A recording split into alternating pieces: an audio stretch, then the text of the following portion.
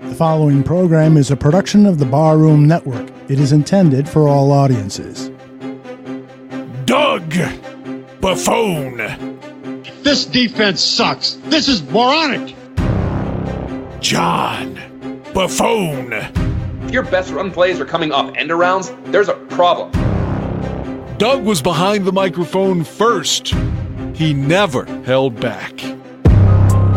Very difficult to score when your offense is on the bench. When your defense is out there giving up 70, 80, 70, 64-yard drives.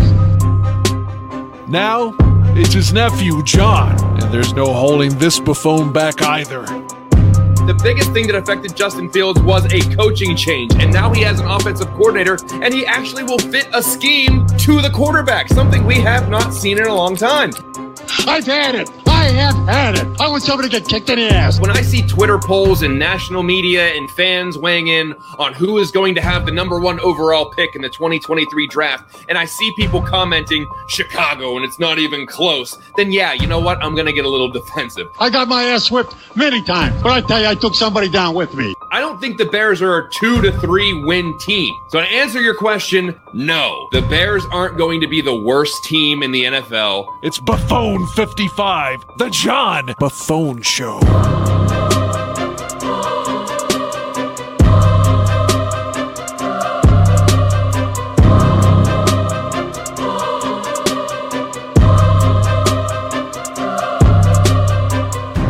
Oh boy, that intro is making me look dumber and dumber by the day. Hello and welcome everybody to Buffone 55, a fast-paced approach at breaking down those Chicago Bears. I'm John Buffone, and with me, as always, is my trusty producer and co-host, Alyssa Barbieri. Alyssa, the Bears didn't get embarrassed, but ultimately they continue their skid and have lost 7 straight. How you doing? I'm doing good. I feel like we've gotten into this nice groove where we just know what to expect and how to talk about it. And kind of, we've been looking forward to the 2023 offseason for 3 months now. So, I mean, it's another week, another loss. But hey, it was nice to see them give the Eagles, a Super Bowl contender, a scare for a little bit. Yeah, I mean, it was an interesting game. I mean, it was ebbs and flows, and it felt like they were in it until the very end. And, you know, the Bears have, for the most part, there's with some exceptions, have not been completely blown out of most games this year, which keeps, you know, so they dangle that carrot out in front of you just long enough for them to, you know, lose, and then you can get all pissed off afterwards. But you know, they got to get another crack at it this week. Let's look ahead to this weekend. If, as tough as it may be, the Bears and Bears fans get to huddle around the fireplace on Christmas Eve day and watch them play Josh Allen and the Buffalo Bills. And something tells me that the eggnog will be pouring quite early in the Chicago area. But before we get into that, just in case this is your first time listening or watching Buffone 55, Alyssa, tell them how this show works. And hopefully there are no more sirens going around your head right now. Absolutely. I'm sorry if you hear background stuff. There's this thing in my neighborhood right now where the Grinch is going around, and timed it perfectly for this show, by the way. As we're doing the intro. But I think he's really, I'm like, hey, happy holidays, guys. There's the Grinch. On point right there. So perfect. It's really, it's fitting in the spirit of the show and of the holiday season. So, as always, Buffone 55 has 3 segments, and we usually begin with our guest. And this week, we'll be talking to Chris Kepner, who is a contributor for Cover One, which is a great source for Buffalo Bills information. That's followed by our B55 segment. That's when I ask John 5 questions, and his responses must be completed within 55 seconds. The 55 is John's way of paying tribute to the great Doug Buffone, his uncle, his mentor, and a man who played 15 seasons with the Bears and wore number 55.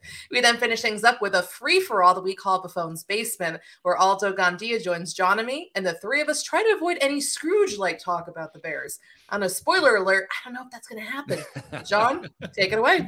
Thank you, Alyssa. Like you said, our guest tonight is Chris Kepner, contributor over at cover1.net. Chris, welcome to Buffone 55. How you doing? I'm doing great. Thanks so much for having me, guys. I'm really excited about this Christmas Eve matchup. I love the festive background you guys have. I love the Grinch sirens going off. This is all really, really exciting. Yeah, it's all just on point for what we're trying to do here. But we do appreciate you being on. We want to learn more about this Buffalo Bills team because it's a team that I think the Bears are striving to become at some point. So let's just start with the Bills overall. Let's take a holistic approach. It's no doubt that it's probably Super Bowl or bust for the Bills, and they'll likely have to go through the Chiefs to get there. But in your opinion, what obstacles are standing in the way of the Bills and a trip to the Super Bowl right now? Consistency for sure, but injuries probably even more so. The Bills have been hit by a number of key injuries this season. We lost Micah Hyde in week 2. You saw Von Miller go down a couple weeks ago. Jordan Poyer has missed time with injury. Tremaine Edmonds and Matt Milano have both missed a game here and there. Despite all of that, the Bills defense has somehow managed to be a top 5 defense throughout the entire season so far. So as long as they can stay consistent and they can stop these key injuries from happening, then I think they've got a pretty good shot. And we're going to get to this week's matchup. And when we're talking about the Bills offense, we have to start with Josh Allen. And I'm curious what your evaluation of how Allen has played this season, and should he be in the conversation for league MVP? Also, are there any lingering concerns with that right elbow injury? Well, he's been playing pretty well despite the injury. I don't think there are any lingering concerns there. Certainly there's a little bit of a nagging concern among the fan base anytime you see your franchise quarterback sustain an injury. But from all indications, him playing through the injury has not been a risk of making it worse or affecting him in the long term. So that's been certainly a positive. As for his play, I mean, he did take a dip, obviously, dealing with the injury.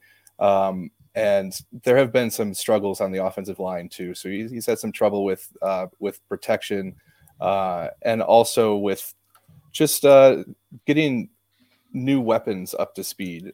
We drafted Khalil Shakir this year. There were hopes that he would come in and be maybe the answer at that slot receiver position. You saw Cole Beasley depart in the offseason, and he's back now, which is a source of a lot of optimism among the Bills fan base. Jamison Crowder was a key offseason acquisition. He went down with injury early on in camp, and we haven't really seen him much. But aside from Stephon Diggs, you've seen Gabriel Davis have some consistency issues, but he's a solid player. But they do want someone else to step up and be a reliable third weapon in that offense. And speaking about the matchup coming up this weekend, I know that the Bills are probably trying to protect Josh Allen as much as possible before they go into the playoffs, but with a crazy weather forecast in the future coming up this weekend, could we expect a big dose of the running game with Devin Singletary and James Cook? Or could we see a lot of design runs for Josh Allen as well, because we know that he has the ability to run just as much as Justin Fields does? I've sort of given up trying to predict what they're going to do with the running game because it's been up and down all season. I mean, you saw in the few weeks after he sustained that UCL injury in his elbow, you saw more of an emphasis paid to the running game, and there were definitely some improvements. They were over that span. Actually, they were a top 5 rushing offense in the league, and they're the only team in the NFL this year that has over 100 rushing yards in every game. Now, a lot of that is Josh Allen and the design runs and some scrambling, of course. For this week, I would imagine that they will probably keep the designed QB runs on the shelf, and unless they really need it, they'll probably try to keep him throwing the ball and handing it off to his running backs, and trying to protect him, like you said, as we head towards the stretch run here. And speaking of the passing game, Bears cornerback Jalen Johnson had quite the battle with Eagles receiver A.J. Brown last week, and now Johnson's going to face another huge test going up against Stephon Diggs. So I'm curious what makes Diggs so hard to defend, and can you also give us a rundown of the rest of the receiving corps? Stephon Diggs is a clinician in route running. I mean, he is so good at creating space and creating space quickly. He will make you look silly, honestly, if you if you're not ready, and it's tough to be ready for a guy like that. But teams really, it's tough to single cover Stephon Diggs. You really need to scheme him in double coverage and force the Bills to beat you with one of their other weapons. So I don't envy him that task. But if they can roll a safety over the top and keep Diggs bracketed throughout the game, he might still beat you. It's possible, but at least you are forcing the Bills to get a Dawson Knox or Gabriel Davis to get involved and have one of those games that they're contributing in a more meaningful way to the offense. You talked about Dawson Knox, and I kind of wanted to touch on that just a little bit. He's coming off of a game in which he had a season-high 98 receiving yards on 6 catches, and this was a guy that had, at least from what I understand, had some high hopes this year. I believe got rewarded with a new contract from Buffalo. What can he possibly bring to the table this weekend? Is he on the ascending, or is he kind of just kind of not really sure, inconsistent? So the thing about Knox is he's been used a lot as a run blocker this year, and I think that, and more than anything else, that has hindered his statistical progression. So I don't know that it's really like a talent, or I don't think it's on him as a player so much as just how they're using him. You've seen them start to get to pay more attention to getting him involved out in the flat. He's become more of a check down route, like a pressure valve release route for Josh. So it's definitely, I mean, like you said, last week was his best statistical game, but he's been contributing in other ways that maybe don't go as noticed on the stat sheet. And the Bears pass rush has struggled getting pressure on quarterbacks this season. And you touched on a little bit of the offensive line struggles to keep Josh Allen upright. And I'm curious, what specific weaknesses along this offensive line are most noticeable that maybe Chicago can attack? Well, first of all, you're going to need to get pressure with 4. I know it's a tough task. But yeah, if you start to blitz Josh Allen, he'll pick you apart. That said, there are opportunities in the Bills' offensive line right now. Mitch Morse went down with an injury last week. It doesn't look like he's going to play. He is a top 10 center in the league. So losing him it's a significant loss. The interior O-line was already a little bit suspect. Ryan Bates has been banged up.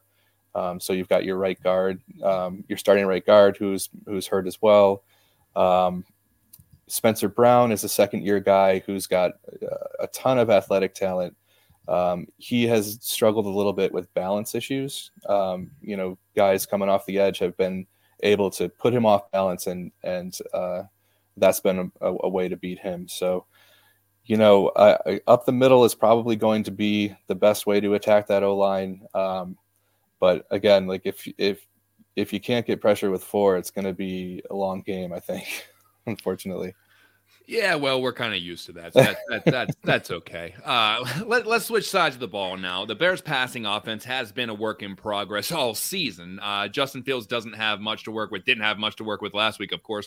But it sounds like Chase Claypool and N'Keal Harry could return this week. Are there any weaknesses in this Bills secondary that Justin Fields could potentially take advantage of?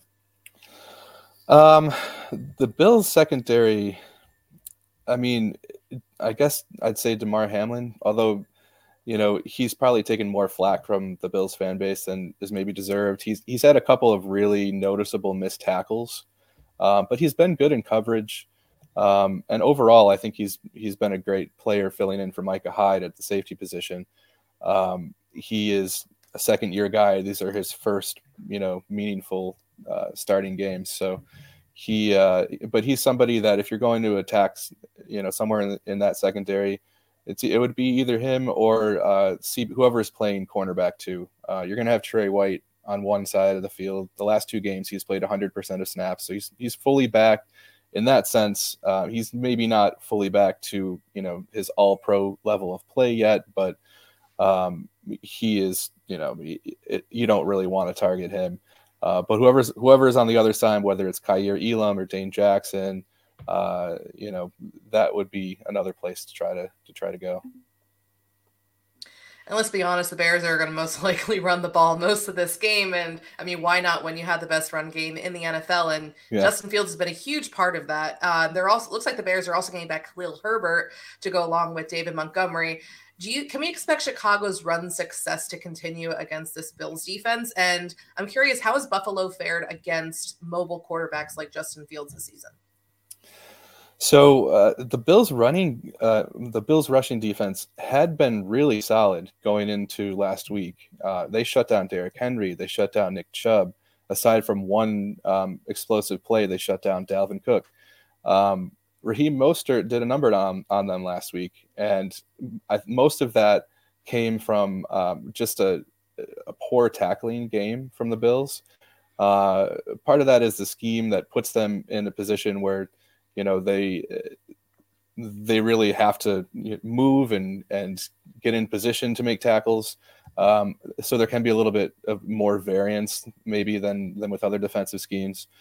But it was a problem last week. I would expect it to revert to the mean, which has been a really solid rushing defense. So that is an interesting matchup, the Bears rushing offense against the Bills defense. And as for mobile quarterbacks, the Bills did a pretty good job against Lamar Jackson. So that's not to say that it's a small sample size. Justin Fields has certainly had an amazing year rushing the ball. It was cool to see him, tie that record for most consecutive games with a rushing touchdown. And yeah, it's good to see him starting to get those superlatives, right? Those records. We've been seeing that with Josh Allen over the past few years, and that's always exciting. I don't know if you've seen this going around, but if Josh Allen gets 29 passing yards on Saturday, he'll become the fastest QB ever to get to 18,000 passing yards and 3,000 rushing yards. There's only 11 QBs that have ever hit those numbers, by the way. Freak of nature, absolute freak of nature playing quarterback. It's just so fun to watch him play. Staying in that same vein we were talking about with the Bills the run defense. I do want to go to a listener question. I'm gonna start with Jordan, and basically, how do you think the defense will handle Justin Fields' design run? Now, we talked about that already, but let's talk about the health issues on the D line. They got an elbow for Epinesa, and then a couple other guys nicked up there. What's the current status of the health-wise for the defensive line? Well, you're missing Von Miller. That's probably the biggest. That's a big headline there. Epinesa, I'm not sure yet whether he's gonna play, but the Bills are deep on the D line, and they've got. I don't know how familiar you guys are with Gregory Rousseau. He's a second-year guy out of the University of Miami, but this is a guy whose ceiling just seems, sky high. In his rookie season, he had the most defensive stops per snap of any rookie since 2006. The next three guys were Nick Bosa, Khalil Mack, and Von Miller, and Rousseau was like 40% ahead of the second place guy. So just to give you an idea of like where he might end up as he moves along in his career. But he's healthy, and what he's done in this season is to add the pass rush piece. He was a really amazing run stopper last year. He was like top 5 run stopper in the league as a rookie. And now he's getting sacks, and he's just really been a force on the end of that line. So you've got Ed Oliver, who's also just a beast in the middle of the line. So, I mean, despite the injuries, I think I said earlier, the Bills defense has done an amazing job. And Leslie Frazier, who honestly, I was shocked that the Bears didn't hire him the last go around. I thought he was going to be your new head coach, just with the pedigree there, having played on that 85 Bears defense. But he's just done a tremendous job of coaching these guys and keeping them consistent despite all of the injuries.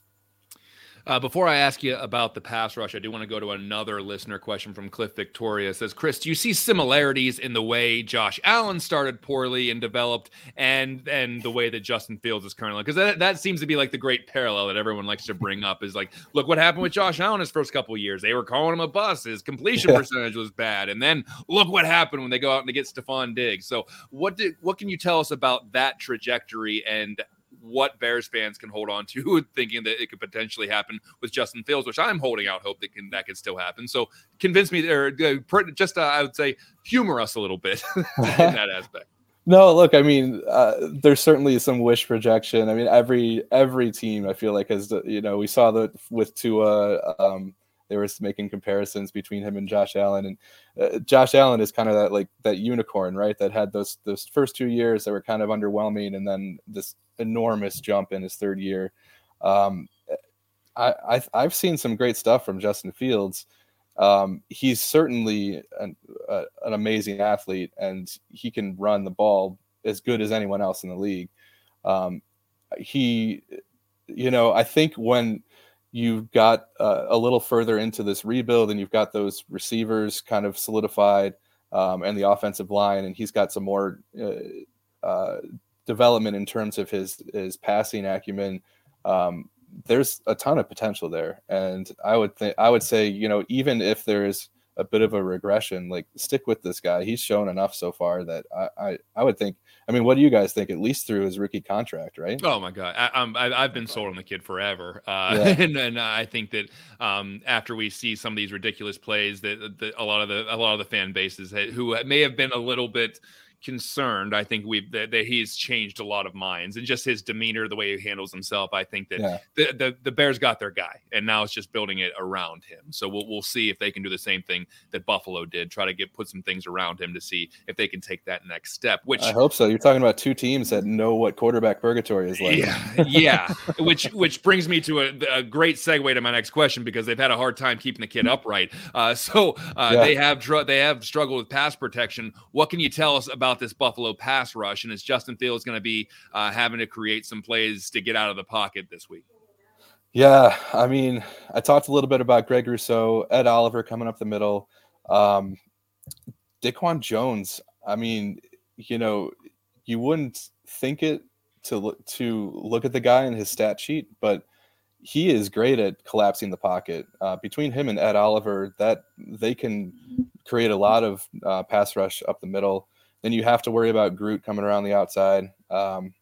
And, whether it's Epinesa or Boogie Basham on the other side, Shaq Lawson has been playing really well on the end for the Bills too. I mean, they rotate a lot of guys through. I'm sure you guys know. Tim Settle is another guy on the D line. Jordan Phillips is hurt, so unfortunately we won't see him in this game. But it could be a problem. And one of the things I've noticed from watching Justin Fields is when the pocket starts to collapse, and I feel like he could maybe be a little bit more decisive in terms of just picking a direction and getting the hell out of there. I mean, I've seen him kind of, think he's going to go one way and then maybe second guess, and then he gets into a little bit of trouble, and that's when ends up on the ground. But he's got the legs to, in addition to running, to move and get to a better position to throw the ball. And I think he's been making plays like that. He's looked a little bit like Jalen Hurts and, dare I say, Patrick Mahomes at times. Oh, easy now. Don't get us too excited here. This is some big names. I mean, it's a little bit of a projection, but you can see where it give it to us. Yep. We will take that. I mean, John and I have never had a franchise quarterback in my lifetime. Never. Just never. So we will take that for sure. And I want to kind of kick it over to special teams because we always get a kick out of talking about it, especially the Bears have had a number of special teams blunders. So I'm curious, are there any Bills players on special teams that we should be looking out for on Saturday, whether it's a kicker, a gunner, or a return man? Oh man, I can certainly talk to you about the Bills special teams. They've got one of the best units in the league, and I think a good hallmark of a solid front office and coaching staff is the ability to bring in guys who are solid contributors on special teams. I mean, Tyler Bass, he should be an all-pro kicker. Bass Pro, Bass Money, T-Bass, Bass-O-Matic. He's got more nicknames than missed kicks. Like, he's great. And beyond just getting points, the Bills will very often have him kick the ball high in the air on kickoffs and have it, drop right around the 5-yard line. So you have to return it. And they're great at getting teams to start with negative field position. And we've got a good punter in Sam Martin, who again is good at pinning the ball inside the 20, making it a longer field.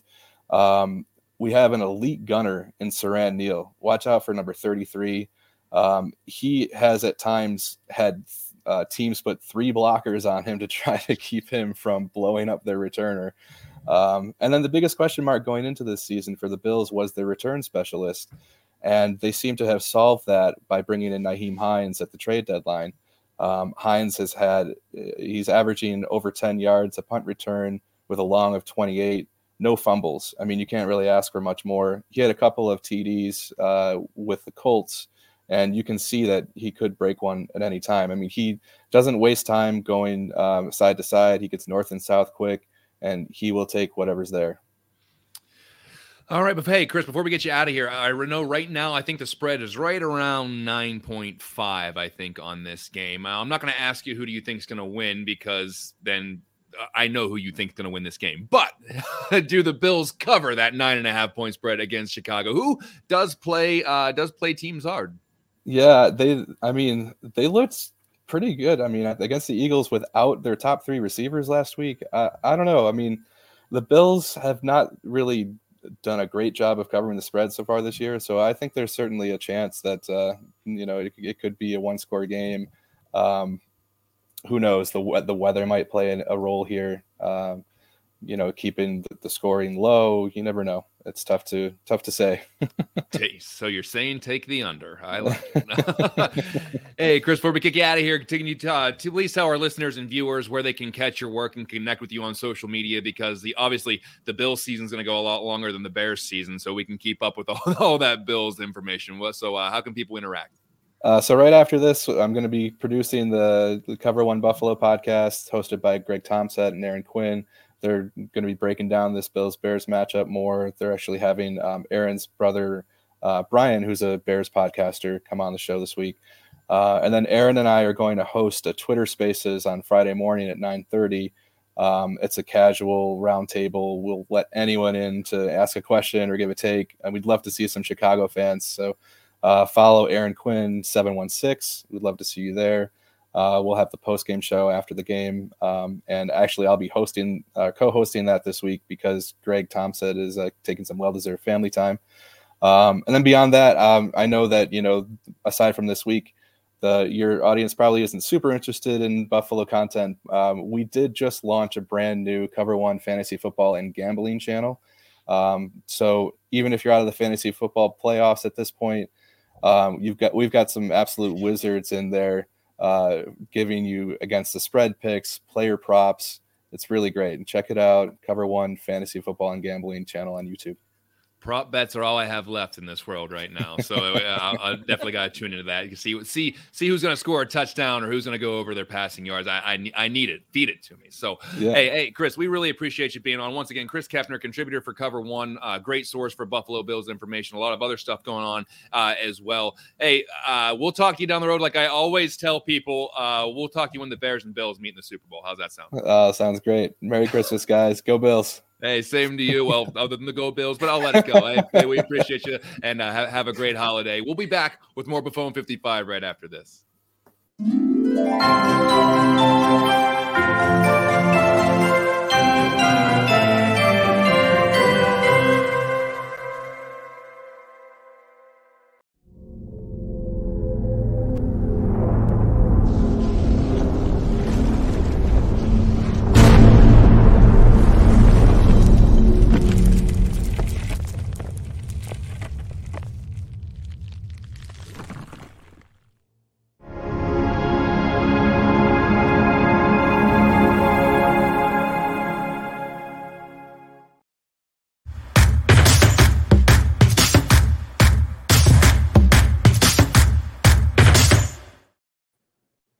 Welcome back to Buffon 55. Now it's time for our B55 segment. That's when I ask John 5 questions, and his responses must be completed within 55 seconds. The 55 is John's tribute to the great Doug Buffon, his uncle who played 15 seasons with the Bears and wore number 55. So, John, you ready to roll? Yeah, I'm in the holiday spirit. Let's do it. Let's see if we can remain this weird streak of positivity that we have going on. Let's see if it sticks around. Yeah, don't be getting all Grinch on me, okay? Don't be getting your Scrooge. No promises. We'll see. Okay, John. So the Bears had some chances to pull the upset against the Eagles, but they just couldn't make the plays to get it done.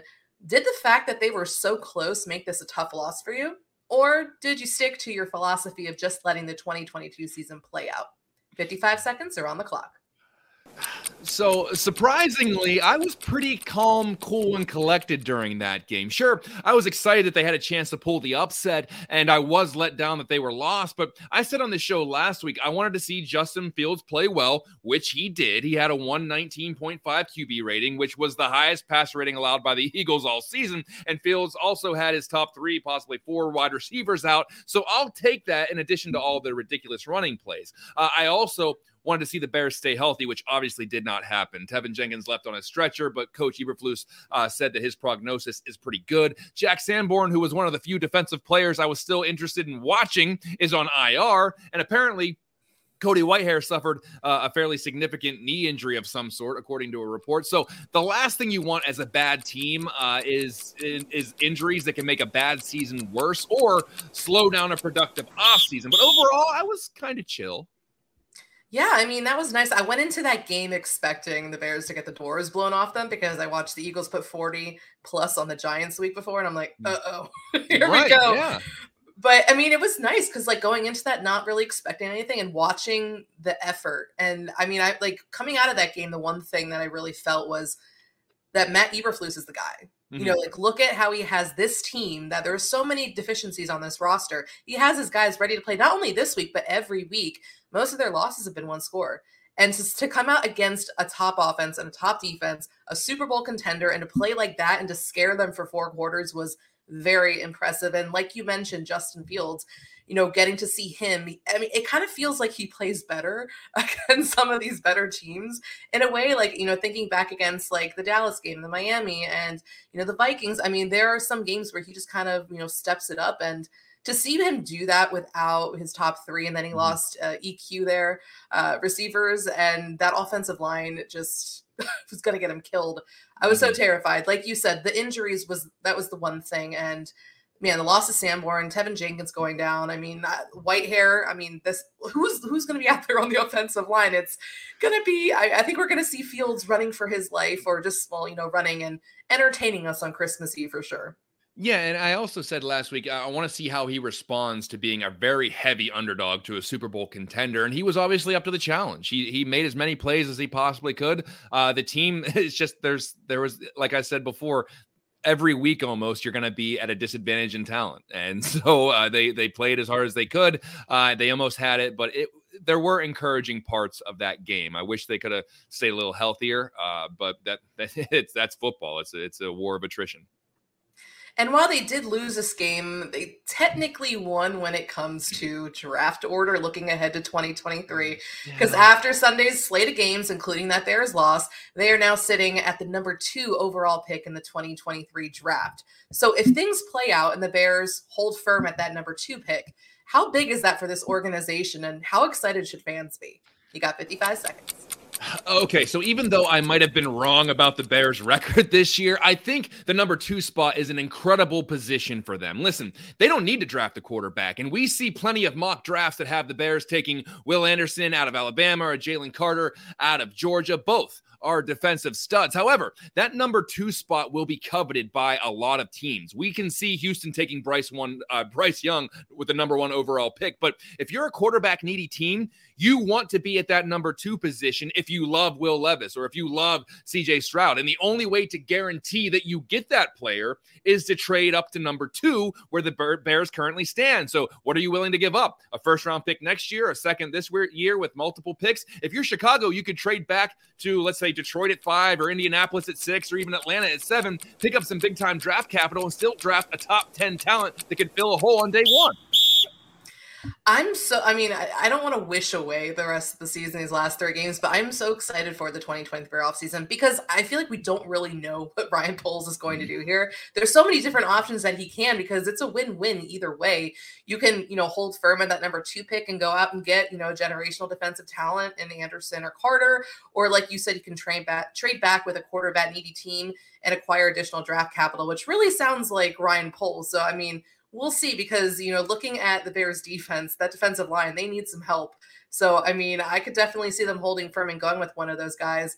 I don't know. We'll see how much, Matt Eberflus has to say because I feel like maybe, he's really pushing for Jalen Carter. I don't know. We'll see. But, it's exciting. It's weird to have 3 wins through 14 weeks and to, be excited about the future, which is a very new feeling for us here, especially Justin Fields has a lot to do with that. And so does the fact that it looks like they're a lock for at least the top 3 pick at this point. Yeah.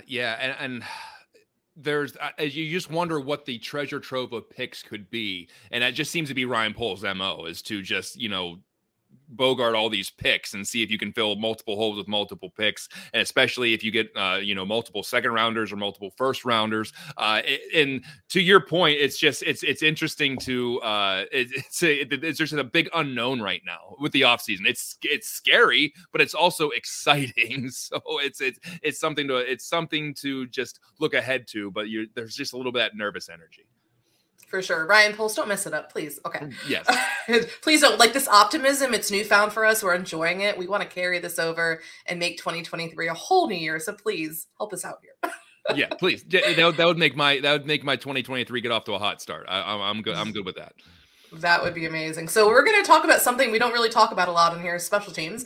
And usually it's not good when we do. But there are some kicking woes that continued for Cairo Santos on Sunday. Santos missed his 5th extra point of the season, and the Bears opted not to kick a 48-yard field goal after when Santos was caught on camera testing the wind and telling a coach that they shouldn't kick it. Santos has shown that he can be a reliable kicker. But is there cause for concern moving forward? 55 seconds, go.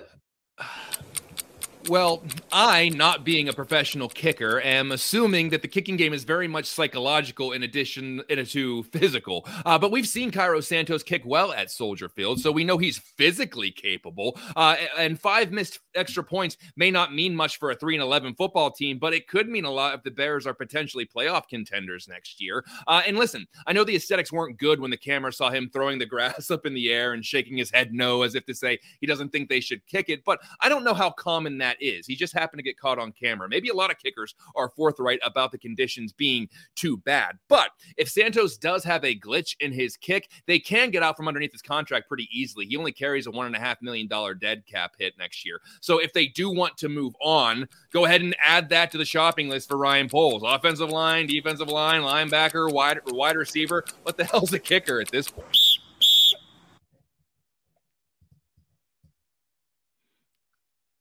Oh no! I think Alyssa froze up there. That's not good.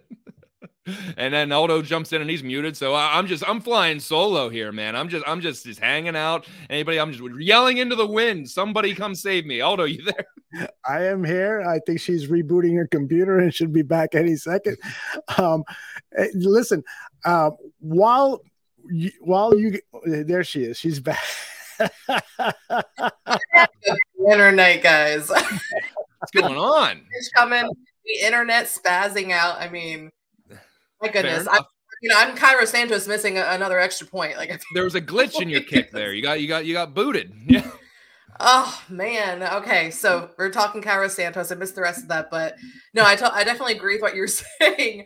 It does seem like a psychological thing with him, and I guess that it's. Not that it's good to be missing kicks and leaving points on the field, but at least it's encouraging that it's extra points and not field goals at this point. Yeah. But it's taken so long for the Bears to find a kicker after the whole Robbie Gould situation. So I don't know. I'm terrified to what if nothing else is out there and we had to go through this whole thing again? I don't think it would be like that. Matt Nagy's not in the building anymore. We're good. But the thing with Santos is kind of what's going on? And I do think obviously there's a psychological element to it. So, hopefully, you know, at least it's happening this season, right? When the Bears aren't contending for anything. Get it out of your system now, Cairo, and then let's move forward to 2023. Alyssa, do you remember when we were doing this show in 2018 and into 2019, we thought that the only thing the Bears needed to upgrade was kicker after the double doink game thing, and they got everything. Everything's covered. Just add a kicker. And they're like, oh, if they could, I think it was when maybe the Patriots released Steven Gostkowski. They're like, oh, there's the answer. They're going to the Super Bowl now. And then after that, the season fell apart. And then they bring in this traveling circus of kickers, and they have like 25 guys trying out. Is it Chris Blewett? Is it Eddie Pinheiro? Who is it? Who's going to be in there? Connor Barth was there. Elliott Fry. Remember, it was down to Pinheiro and Fry in training camp. Yeah. So it was like, man, I don't want to go back to that. But also, I don't think that is exactly how this new regime would handle that either. Like, hey, let's bust in 55 kickers and see if we can find one that can do it. So it is a concern, but in the grand scheme of concerns right now, is it like 7th on the list as far as what they really need to address? So if it comes down to only needing a kicker, I'll take that, because that means they're a really good team that needs a clutch kicker to put them over the edge. I don't know if a clutch kicker is going to make them a playoff team as they stand right now. So, like I said, add it to the list, because whenever you got all this money that you're going to be spending in the offseason, it's like, well, what the hell is a kicker? Just throw it on the list, see if they can go get one. They got the money to do it too. Yeah. I mean, like, hey, if you want to go for it. And man, I miss those days when like all we thought it was just the kicker. But I mean, I'm really glad we have Justin Fields. Like that was the biggest concern, and it has been for our entire lives being Bears fans. So. Yeah. And beyond. Yeah. I mean, like, it's going to be interesting to see how he handles it, Ryan Poles, because, I mean, he's shown that he has no problems going in there and just kind of tearing the roster down. And he's not really tied to anyone at this point, aside from, his draft class and who he's brought in. So, I mean, we'll see. I mean, It's interesting. Now I'm thinking about it. I don't know. Maybe it's on the outskirts. Maybe it's something worth monitoring. Yeah, I don't think he has any. I feel like he doesn't have any loyalty to Cairo Santos, and so if he feels like he needs to move on, then go for it. And someone that Poles does have loyalty to, but maybe could move on from, is 3rd-round rookie Velus Jones, who had another rough game on Sunday. On a little gadget play, Jones fumbled the ball near the sidelines, and the Eagles recovered. Jones was drafted to be the speedy gadget player that could provide a spark in the return game as well. But with his fumbling issues and difficulty fielding punts, is it okay to label him as a bust already? You know the drill. 55 seconds. I don't think it's too early to say that, simply because what we thought he was going to specialize in is actually a weakness. He was billed as a home run hitter that could take gadget plays to the house and possibly be a game-breaking punt returner. Well, he keeps fumbling the ball, and apparently he can't field punts either. So out of everyone that needs to go out on a high note in 2022, Velus Jones needs to attempt to turn the tide before February. I think it's safe to say the Bears are going to be quite active in the offseason, and they may not be done adding receivers. And if you're Jones, you don't want to go from being a 3rd-round pick to being buried at number 5 on the depth chart your 2nd season. I had moderate hopes for Velus Jones. The team seemed really jazzed about him, and I honestly didn't know much about the kid coming out of college, but I do know that if you're a 25-year-old rookie, you probably aren't going to get 2 to 3 years to figure it out. So as much as fans may not like it, the team may get Jones involved even more in these last 3 games to figure out if he's salvageable. That's a great point too, because we're now in this day and age where, I mean, there's not really loyalty, right, to even 1st-round picks like after a season. I mean, look at the Raiders, parting ways with Leatherwood. Granted, that was a new regime coming in and everything, but I mean, we'll see, because Poles is going to build the best roster to surround Justin Fields, and that's going to be important.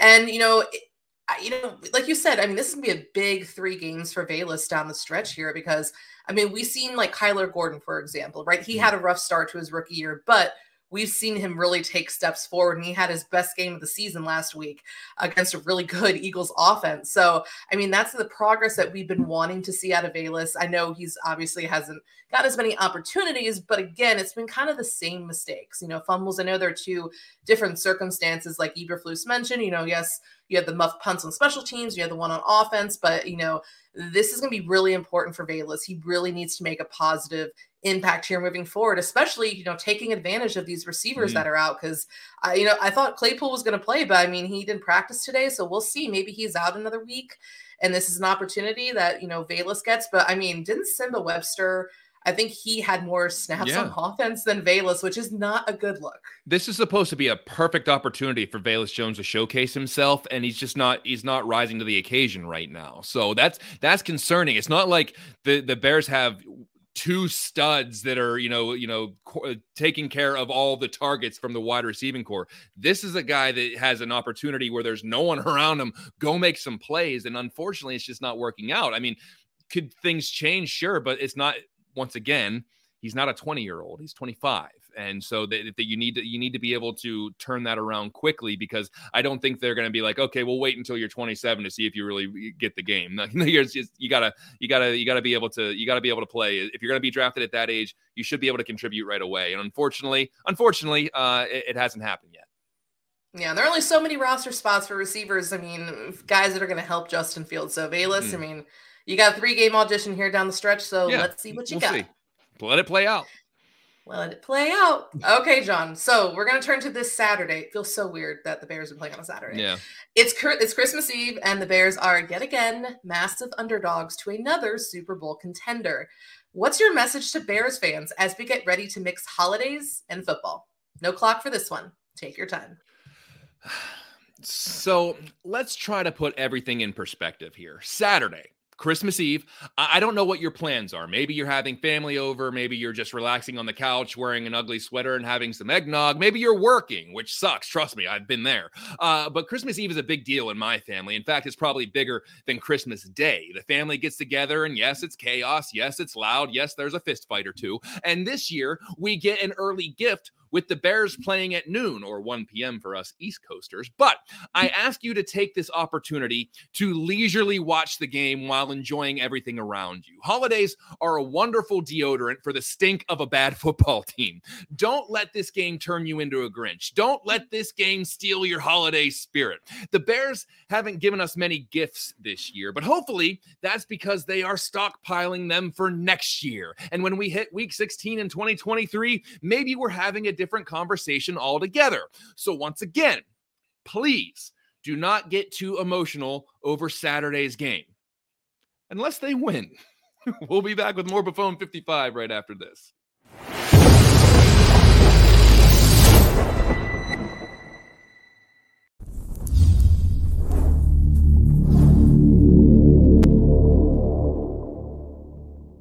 This is Flus's first year here.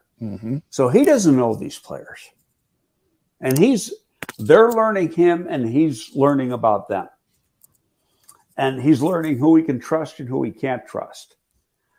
Next year, he's going to know a lot more about these guys than he does this year. And the following year, even more. And he's going to know who he can trust and who's like. Perfect example. Lawrence, awful practice player. Okay. Okay. But come Sunday, that son of a bitch lit it up now. And there were practices where he came in with a shirt, and underneath the shirt was his hands and handcuffs, and and I'm not lying now, and he might have been out all night the night before, but come Sunday. It's a different matter. I think we got another commercial there.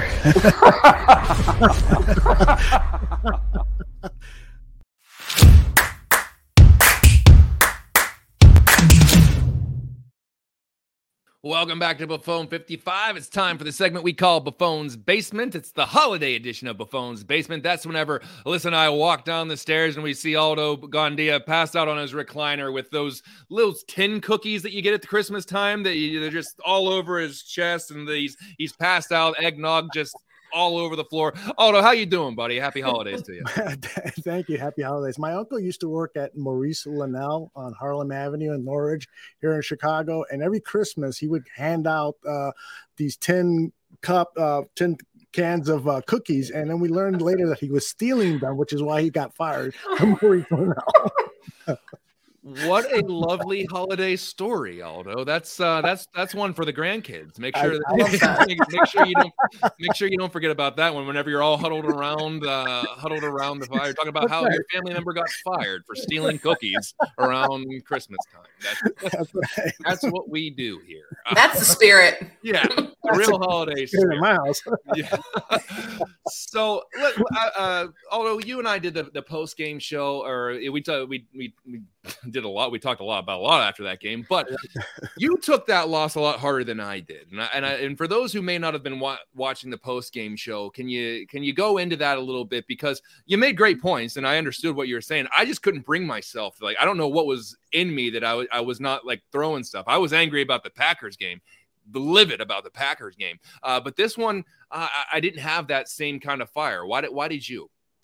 Yeah, I asked myself that question too, because we all want to beat the Packers, but I took this defeat much, much worse, because this is the Philadelphia Eagles and they're the best team in the NFL.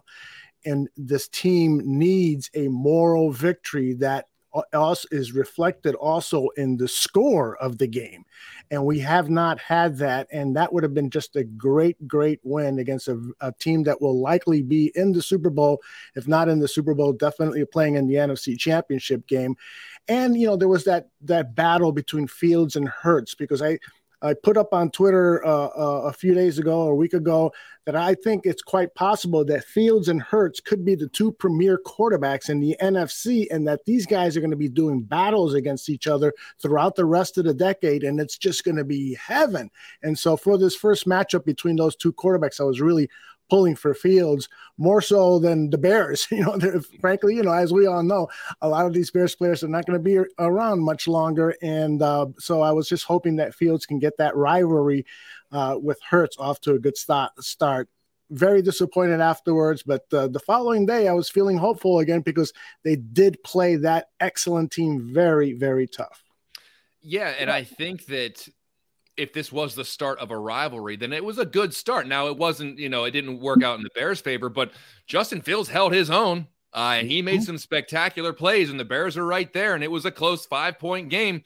So it's not like they didn't get trounced by 30 points. You're like, I'm going to be a rivalry if they got smoked. Well, this could be the phase you got to go through. You lose to Hurts and you lose to the better team, but next year could be a different story. So we'll see. Alyssa, how did you take the Philly loss? Because I'm surprised at myself for the majority of the season that I've been so chill about a lot of this stuff. I don't know where this has come from. I didn't go on any medication. I'm not doing anything differently in my lifestyle. I'm just being a lot more relaxed about this. And I think I've come to terms with what this season was really going to be. How did you handle that loss? Alyssa and I talk about your attitude quite often. No, but it's crazy because just like you, John, I get, you can get really into it and get emotional over some games. And I've been like that in the past, which is why it's been very weird over the last several weeks since this 7-game skid began, where I've been calm and just okay. Yeah. And I'm like, why? But I think it has a lot to do with the fact that I know they got the quarterback, right? Mm-hmm. They got Fields, he's the guy, and now you got to build around him. And I think we all went into this season really knowing that 2022 they weren't going to be contending. It was going to be ugly. I don't know if we knew it was going to be this ugly, right? But trading some guys and getting rid of them and having this very young roster that is going to be one of the worst in the league. But, I was very impressed with that they were able to hang in there with the Eagles, and Aldo made a great point. And I would love nothing more than for Jalen Hurts and Justin Fields for that battle to be just the premiere of the NFC for the next several years. So, I mean, that's a really fun and exciting thought. And kind of seeing both of them, obviously not on the field at the same time, but kind of going back and forth between them. And, Hurts is the quarterback that Fields has been compared to most. He's the best comp.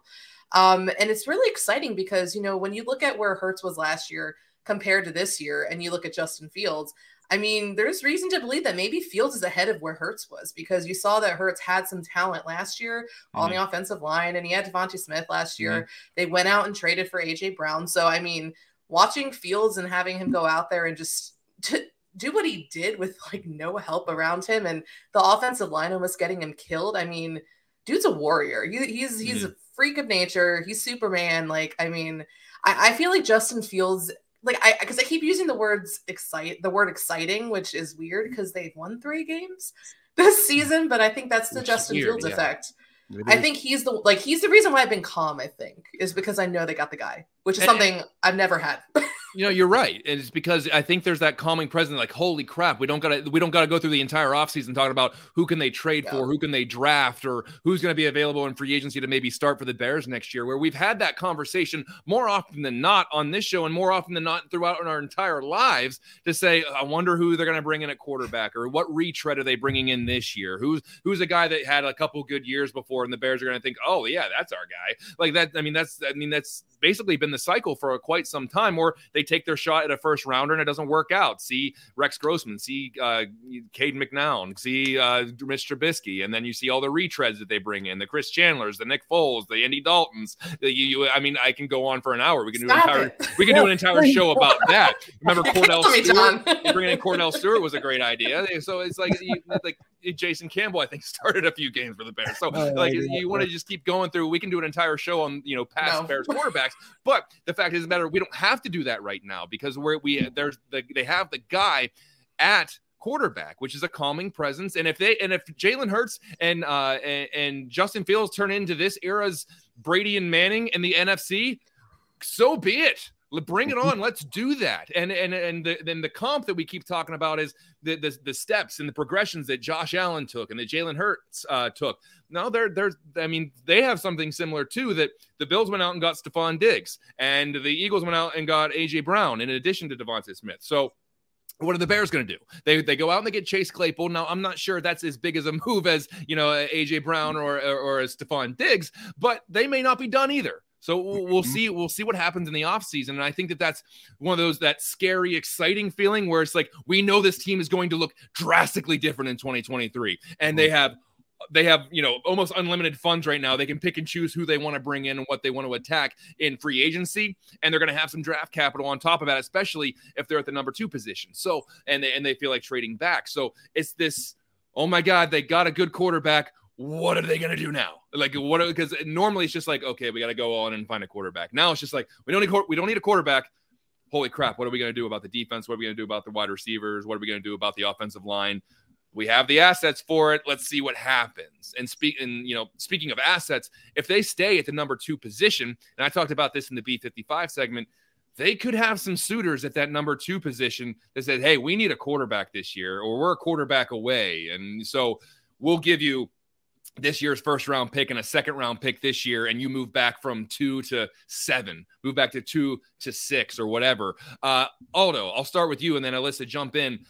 If you had the number 2 position, would you take a defensive player like Will Anderson or Jalen Carter, or would you say, you know what, I could probably use another first round pick next year and maybe an extra second this year. I'll move back 5 or 6 spots. Yeah, let me answer that second question in just a second. I want to address what Ryan Crawford wrote here on the topic of Justin Fields. He says, if anyone gets a chance, check out Darius Slade's podcast where he gives props to Fields. Well, it just so happens, Ryan, that I chose a 15-second clip from that what are the odds? Yeah, exactly. Great minds. Yeah. Listen to Darius Slade talk about Justin Fields. Everything I heard about Justin Fields is true. Yesterday is my first time playing him, seeing him in live action and not on the film. And when I say he is a real true highlight film, he's a highlight film. He's magnificent out there. I'm not gonna lie. And he went on and on and on and talked about specific plays, really complimented him on his toughness. He says, we hit him hard. Hassan Riddick is strong. And then he goes, really strong. Yeah. And he hit him hard. And when Fields left the game, we were all like, all right, we don't need to spy him anymore and so forth. And then he comes back and he marched to field the team downfield. So it was a tremendous compliment. Thanks, Ryan, for reminding me that I had that in the bin here. That's our quarterback, guys. That's our quarterback. Yeah. How about that? Isn't that awesome?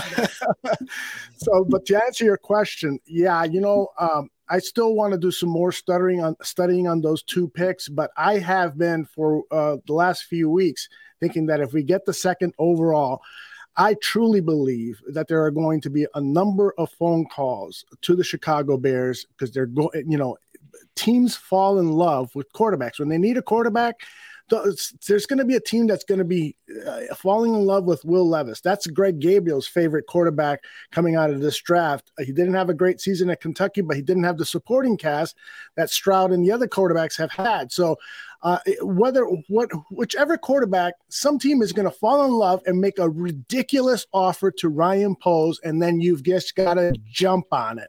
And that ridiculous offer could include multiple number 1 picks for 2022 to 23, 24, and maybe even 25. And so you just can't say no to that with a team that has so many holes. And so there's the possibility of not only just landing one superstar player, but multiple superstar players, and you still have Fields under his rookie contract, and you've had these other superstars behind him in terms of contract. That's a foundation for a great effing football team. And so I am all for trading that pick and bypassing Carter or Anderson.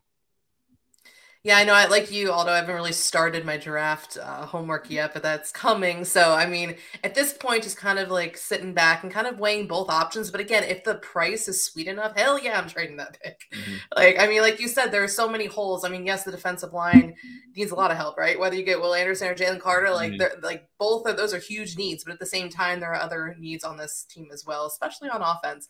So you sweeten the pot. My goodness, multiple first-round picks. I'm going to trade that back because, like you said, there are so many teams that talk themselves into a quarterback, right? Into trading extensive draft capital. Look at what the 49ers did, getting Trey Lance. Should have gotten Justin Fields, but whatever. I'm glad you didn't. Thank you. That's fine.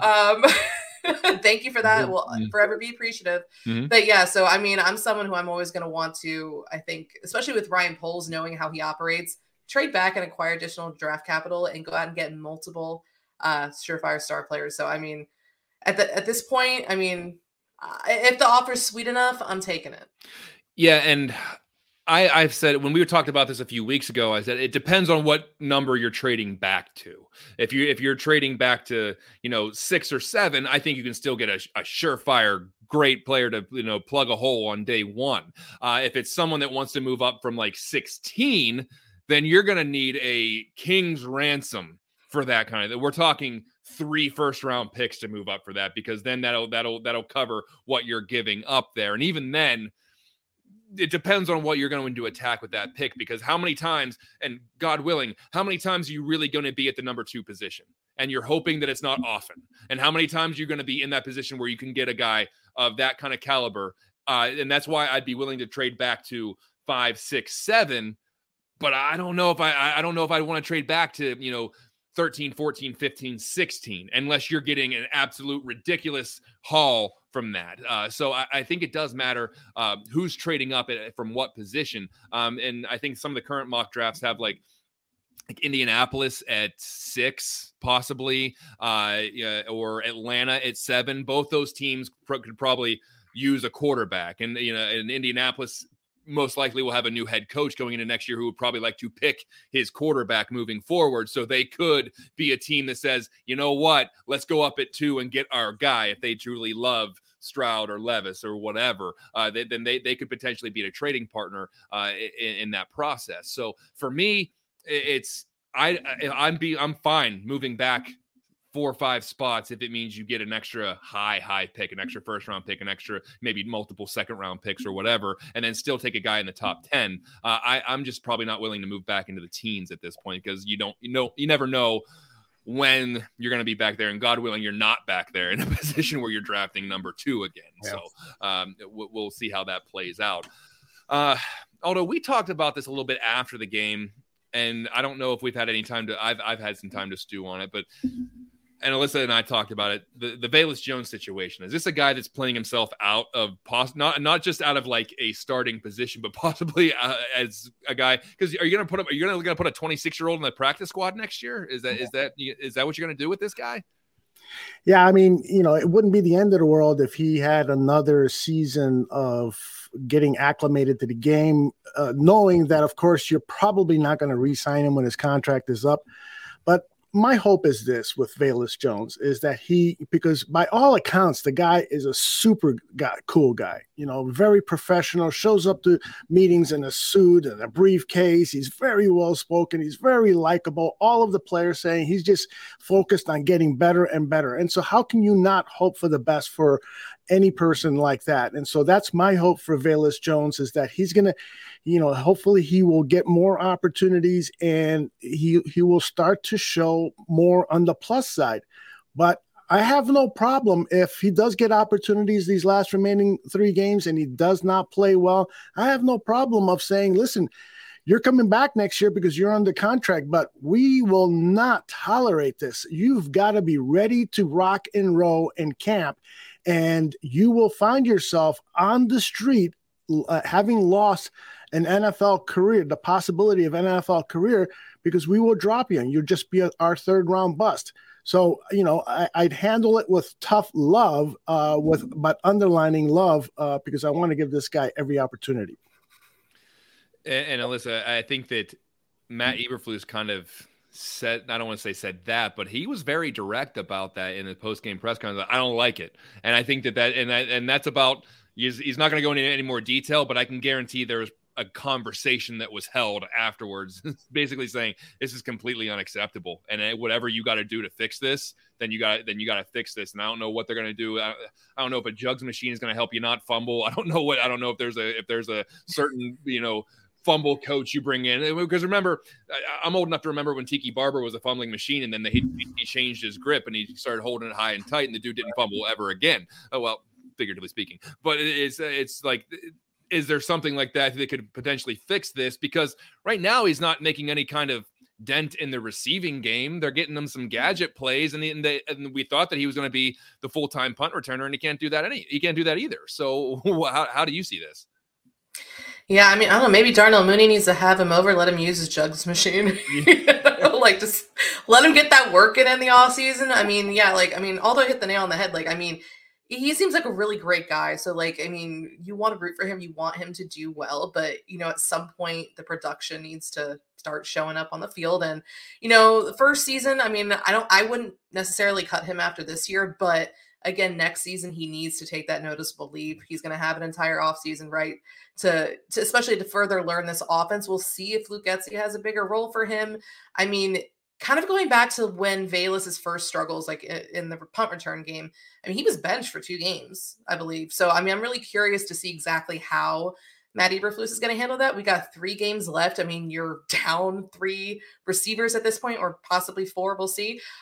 So, at this point, you really need all the bodies you can get, but we'll see whether they just kind of keep him on special teams, or maybe he gets a couple more opportunities. But again, Simba Webster getting, more snaps in offense, it speaks volumes, and it's not good.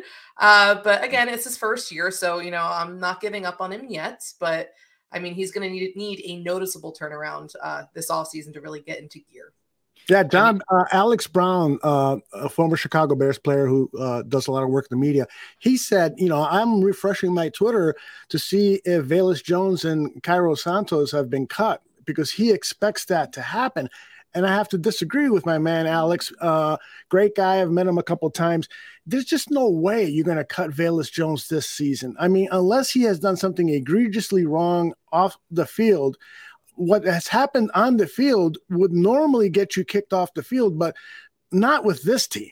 Not with injuries to the wide receiver position. And the same thing with Santos. The $1.5 million you'd lose if you cut him, that's pocket change.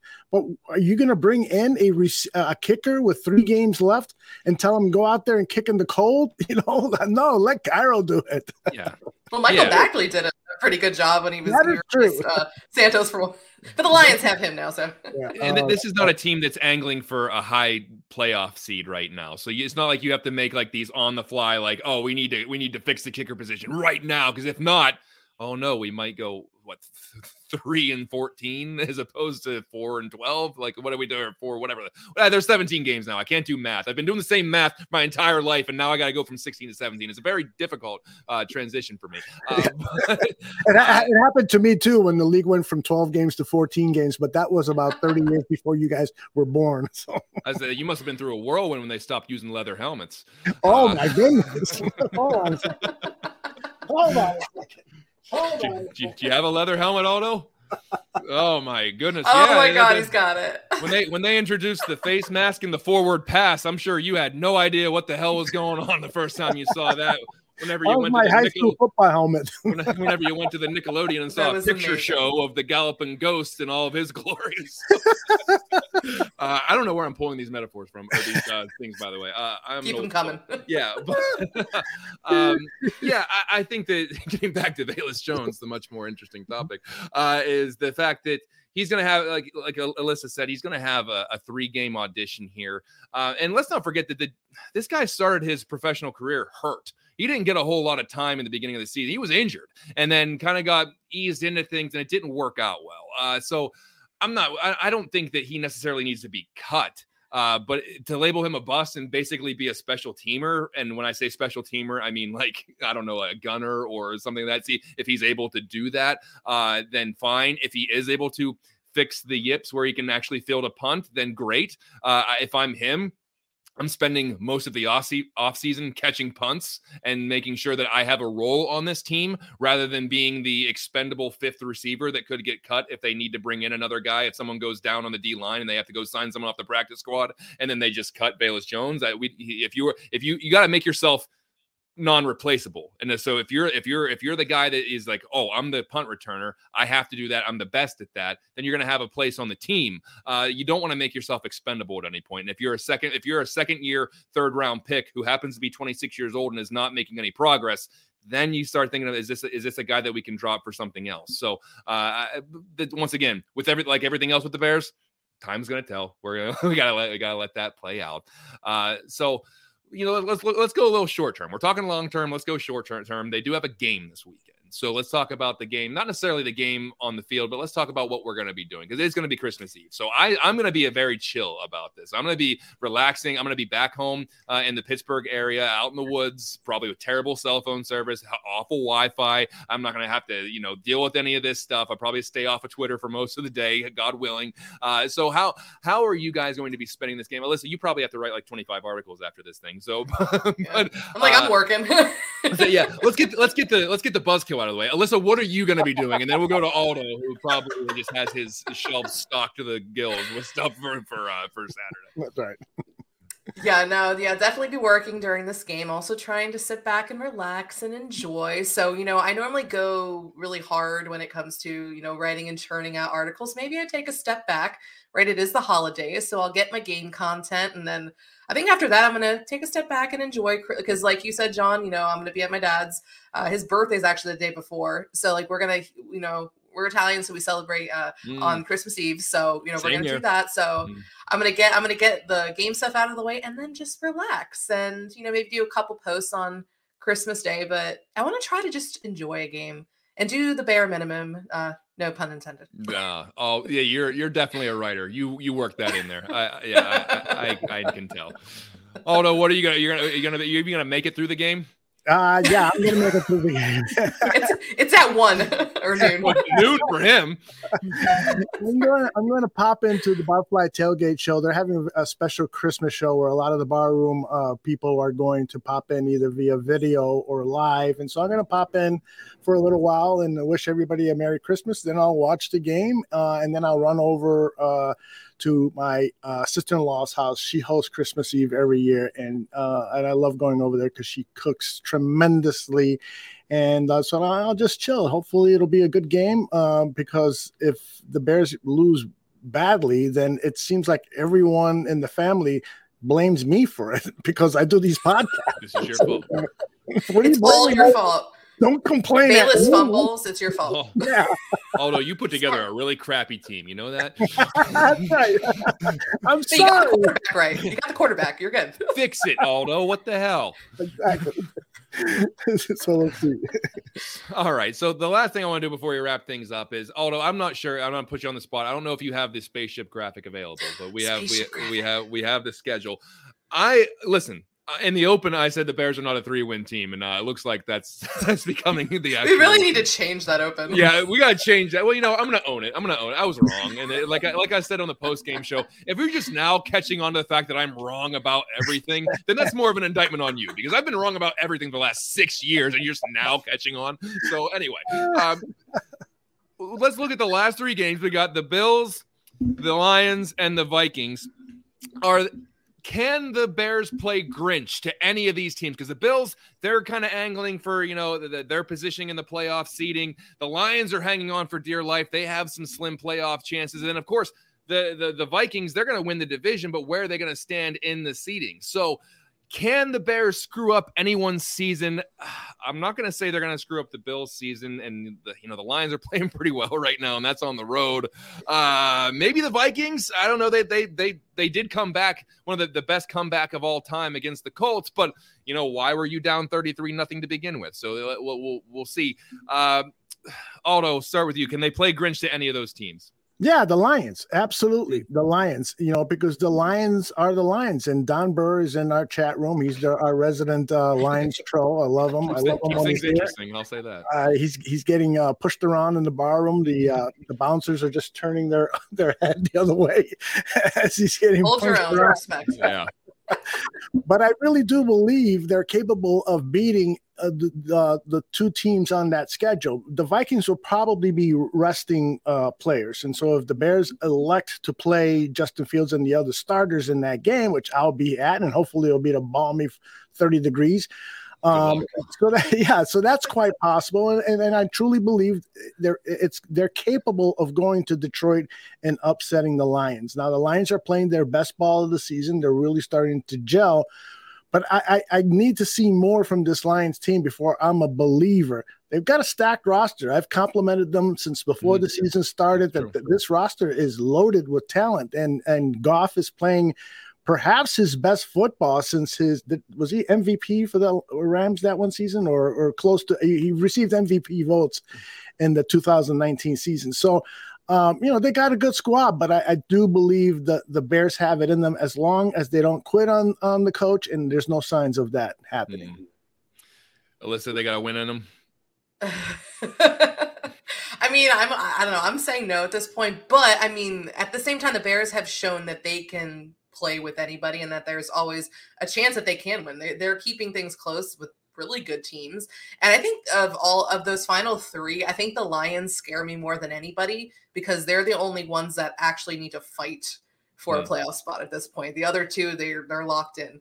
So, I mean, at this point, the Lions are playing their best ball at this time of the year, and this is going to be in Detroit. And the Bears Lions games have always been a little bit closer at Ford Field. So, I mean, I don't know. We'll see. I think the Vikings is probably the closest one because if they're resting their starters, then okay, I will say there's 1 win left on there. Mm-hmm. But I don't know if they're still, competing for, I don't know, home field. Not home field advantage, but I don't know. Well, yeah, they won't. No, they're going to be resting their starters. Who are we kidding? Probably won't have anything to play for. No, and they won't. So it would be a very Bears thing to do, though, is to win that last week, and then they end up picking 3 or 4 in the draft, and that's it throws things off in a meaningless game. If the Vikings are resting their starters, the Bears go in, and we're probably going to have that conversation. Are you ready for them to win this game and have that good one to go out on? But oh crap, now they're picking 4th. is that a conversation that we're gonna have? That's for a later time. We're getting ahead of ourselves. If they beat the Bills, then we're not even talking about this. Then right. They go out, quick question for you guys. So you get to the last week. Let's say you've lost against the Bills, obviously, and the Lions, and so now the Vikings have chosen to rest their starters. Do you then just say to Justin, take this week off? We know it would be great for you to get some valued snaps, but we don't want you out there. We don't want to risk injury and so forth. Would you be okay with them sitting Fields for that final game of the season? I don't think you're going to convince anyone in that locker room that you're doing it to rest Fields. I think that if you rest Fields, and for those people listening to the audio, I'm using the finger quotes. If you rest Fields, year saying we got to lose this game. We got to lose this game to preserve the number 2 pick. And that's basically what you'd be doing. And listen, I know we've talked about this before. We don't know how many of these guys are actually going to be under contract next year anyway. How many of these guys are actually going to be on the Bears roster next year anyway? We talked about wanting to get one for the core players of this team after the game last week. I'm like, who are the core players? Who's the core veterans that we're trying to keep invested? It's like Eddie Jackson and Jalen Johnson. Is that the core players we're talking about right now? And then on like who's the most tenured guy on offense? I think is Cody Whitehair, who might not be on the team either next year.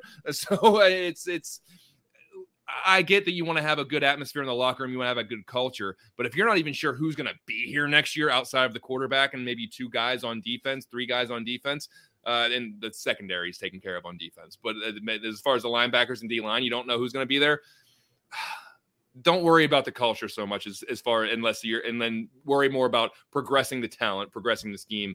And if that results in a win, then it results in a win. I'm not gonna come on here and bitch that the Bears won. I'm like, oh crap, they won. Like I don't have that in me. I honestly don't. And I'm not. That's not disparaging anyone who takes that tank mentality. I get it.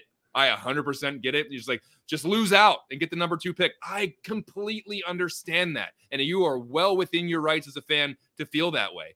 I have a hard time doing that. I can't watch a Bears game and be like, come on, guys, lose. Come on, guys. I just can't do it. Now, after the fact, I might be happy about it. Like in 2 or 3 weeks after the fact, I'm like, you know what? I'm pretty glad they lost that game because now they're going to get the number 2 pick. In the moment, I can't do it. It's just difficult for me to do that. So we'll see. For my own benefit, you would think that I'd want them to win 2 games there because I sound like an idiot on the open saying they're not a 3-win team. Well, they kind of are. So I'll gladly own that. That's fine. Like I said, I'm wrong about everything. So if you're gonna give me crap about being wrong about the Bears record, like, hey man, you've missed a slew of crap I've been wrong about in my life. So come on, let's you're not gonna insult me. Like, that's not gonna do much to me because I'm more wrong than I am right, and that's kind of my shtick now. I'm wrong about stuff. I don't try to be wrong, but I am. So that's just how it works out now. As we wrap things up, what do we got going on in the bar room this week? And I know we got probably an altered holiday schedule of some sort. We do indeed. Tomorrow live at 2 p.m. It's Crosstown Crosstalk, our baseball show. Vinny Parisi will talk about the latest, and there's big signings in Chicago baseball, so he'll go through those. I'm not sure who his guest is, but he lands some really excellent guests for that show. So that's live at 2 p.m. And then at 6 p.m., it is the Mac and Reed show. Those guys will do their holiday show and talk about some of the latest Chicago Bears.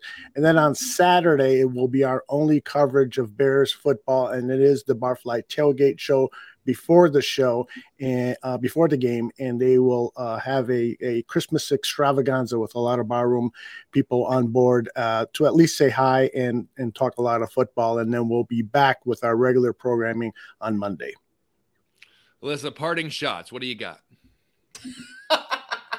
Parting shots. Again, gonna try to do the bare minimum this week. I've actually had the last couple of days off because it was mandatory, big corporate stuff and all, mandatory furlough, but just been relaxing. Been there. Yeah. Yeah.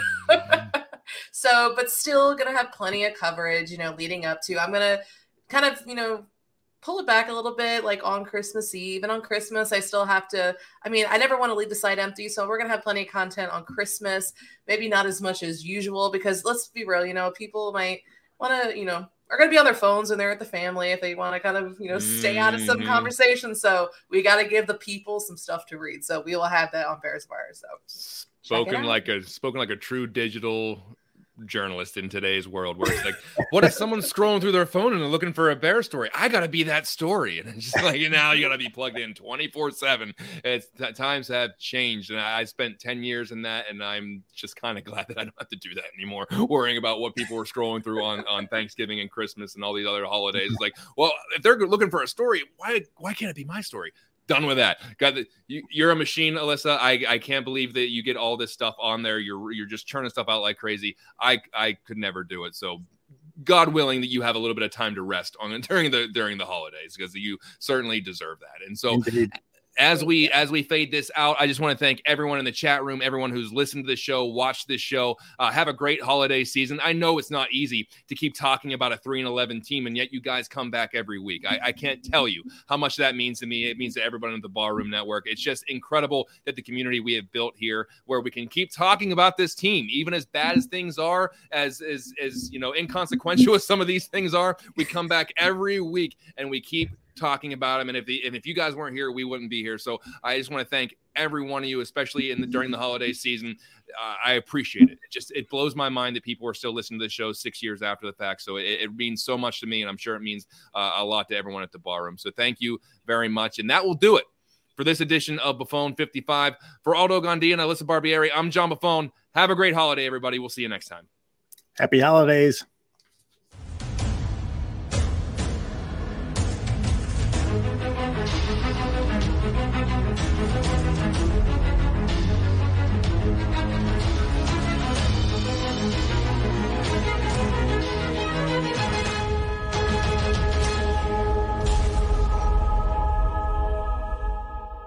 This defense sucks.